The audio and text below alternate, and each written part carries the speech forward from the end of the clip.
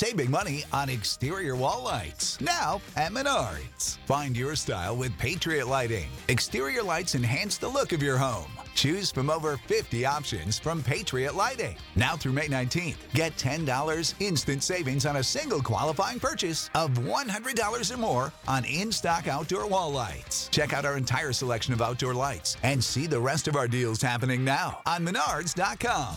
Save big money at Menards. Star Wars 7x7, episode 2443. We've talked about the major mysteries surrounding Moff Gideon over the past few episodes. There are a few others that we haven't talked about, ones that may be just as important to the future of The Mandalorian, but have not necessarily been explored in great detail in the show. And we're going to touch on some of those here today. Punch it.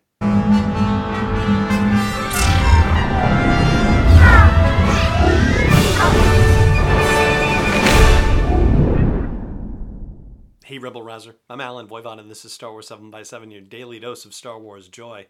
And thank you so much for joining me for it. So, let's talk about some of these other mysteries surrounding Moff Gideon. First of all, let's talk about the command chain, right? Who is he working for, if he's actually working for someone? Or is he the top dog in his chain? Well, there are a couple of characters that need to be discussed in this regard. One of them is the mysterious volunteer and who that may be. A couple of folks on the YouTube channel for Star Wars 7x7 had commented and suggested that perhaps Moff Gideon himself is the volunteer who is hoping to get Force powers, and certainly that makes some logical sense because he had possession of the Darksaber, and why wouldn't he want to somehow develop Force powers if he could, perhaps with the goal of being able to wield the Darksaber in a more competent manner, if you will. But it seems like the volunteer, to my thinking, is probably somebody else just because of the way Dr. Pershing spoke of the volunteer.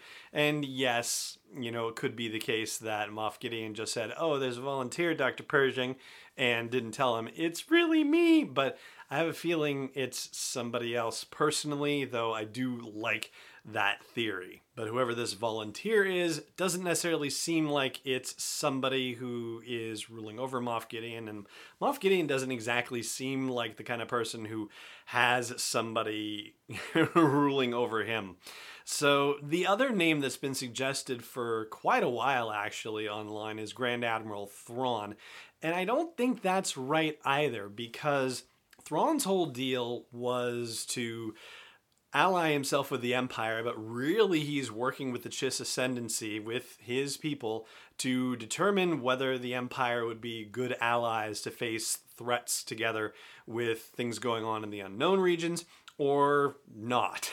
And by this time, the Empire has been decimated. It's done, and only these little remnants remain, basically. So there's no reason for Thrawn to necessarily be allied with an Imperial remnant. It seems more likely that if he is able to find his way back home to the Chiss Ascendancy, that's probably what he would do. Yes, of course, there's been a lot of time that's passed, maybe 10, 11 years in between seeing Thrawn in Star Wars Rebels and where we're at in the timeline right now.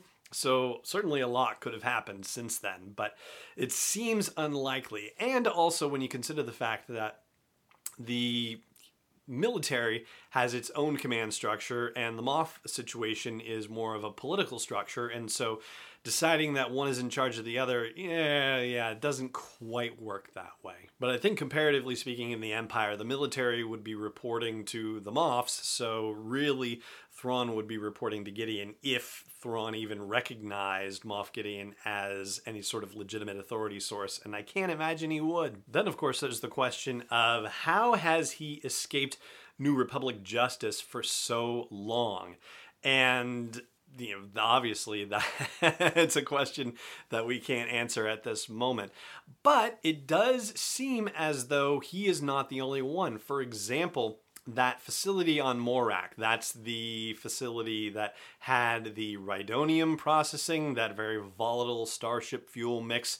That was the episode The Believer, chapter 15, which had Migs Mayfield returning to help the Mandalorian and company find where Moff Gideon's light cruiser was hiding. And that whole facility was being run by the Imperials without interference by New Republic forces, and we're still a few years after the fall of the Empire, so yeah, I guess it can be done. And another big mystery with him that's yet to be answered has to do with the Great Purge. That's the event that happened where the Empire decided that, well, if we can't hold Mandalore, then nobody can hold Mandalore. And so they had the Great Purge, which wiped out most of the Mandalorian population and made Mandalore, as far as we know, almost uninhabitable. In fact, they refer to it as a cursed world in The Mandalorian, or at least that's how I think Bo-Katan referred to it, right?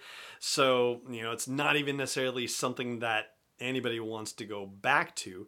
But when did it happen, and what role did Moff Gideon play? We know that he was, according to Din Djarin, an Imperial Security Bureau officer at the time of the Great Purge. That not only that, but that Din was actually aware of Moff Gideon at the time. And so right now, we don't have a birth date for Din, but we know that he was young during the Clone Wars because of the flashbacks from season 1. And so it's probably very likely that he was in his early 20s whenever this Great Purge happened.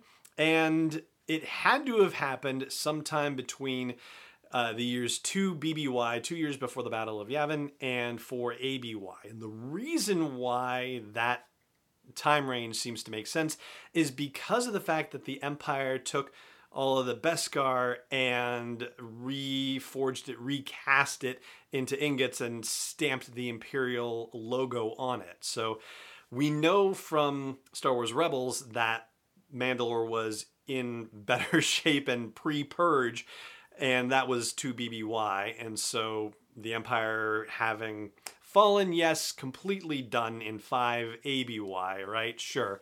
But you can't imagine that the Mandalorians would have been, or that the Empire would have been casting Imperial ingots of Beskar after the destruction of the second Death Star. I don't know, maybe that's possible, I guess. But it seems unlikely. And this Great Purge is not referred to as Operation Cinder anywhere, that of course being the operation that the Emperor executed posthumously to just randomly destroy a bunch of planets for no good reason other than to be an evil person. So that's another reason why it seems like it must have happened before the destruction of the second Death Star and the death of Emperor Palpatine. So somewhere in that 6-year period, 2 years before A New Hope and by the time of Return of the Jedi is probably when the Great Purge happened. And again, Din would have to have been probably in his early 20s when it happened. But what Moff Gideon did as part of the Great Purge and why he would be known to any Mandalorians, let alone Din Djarin,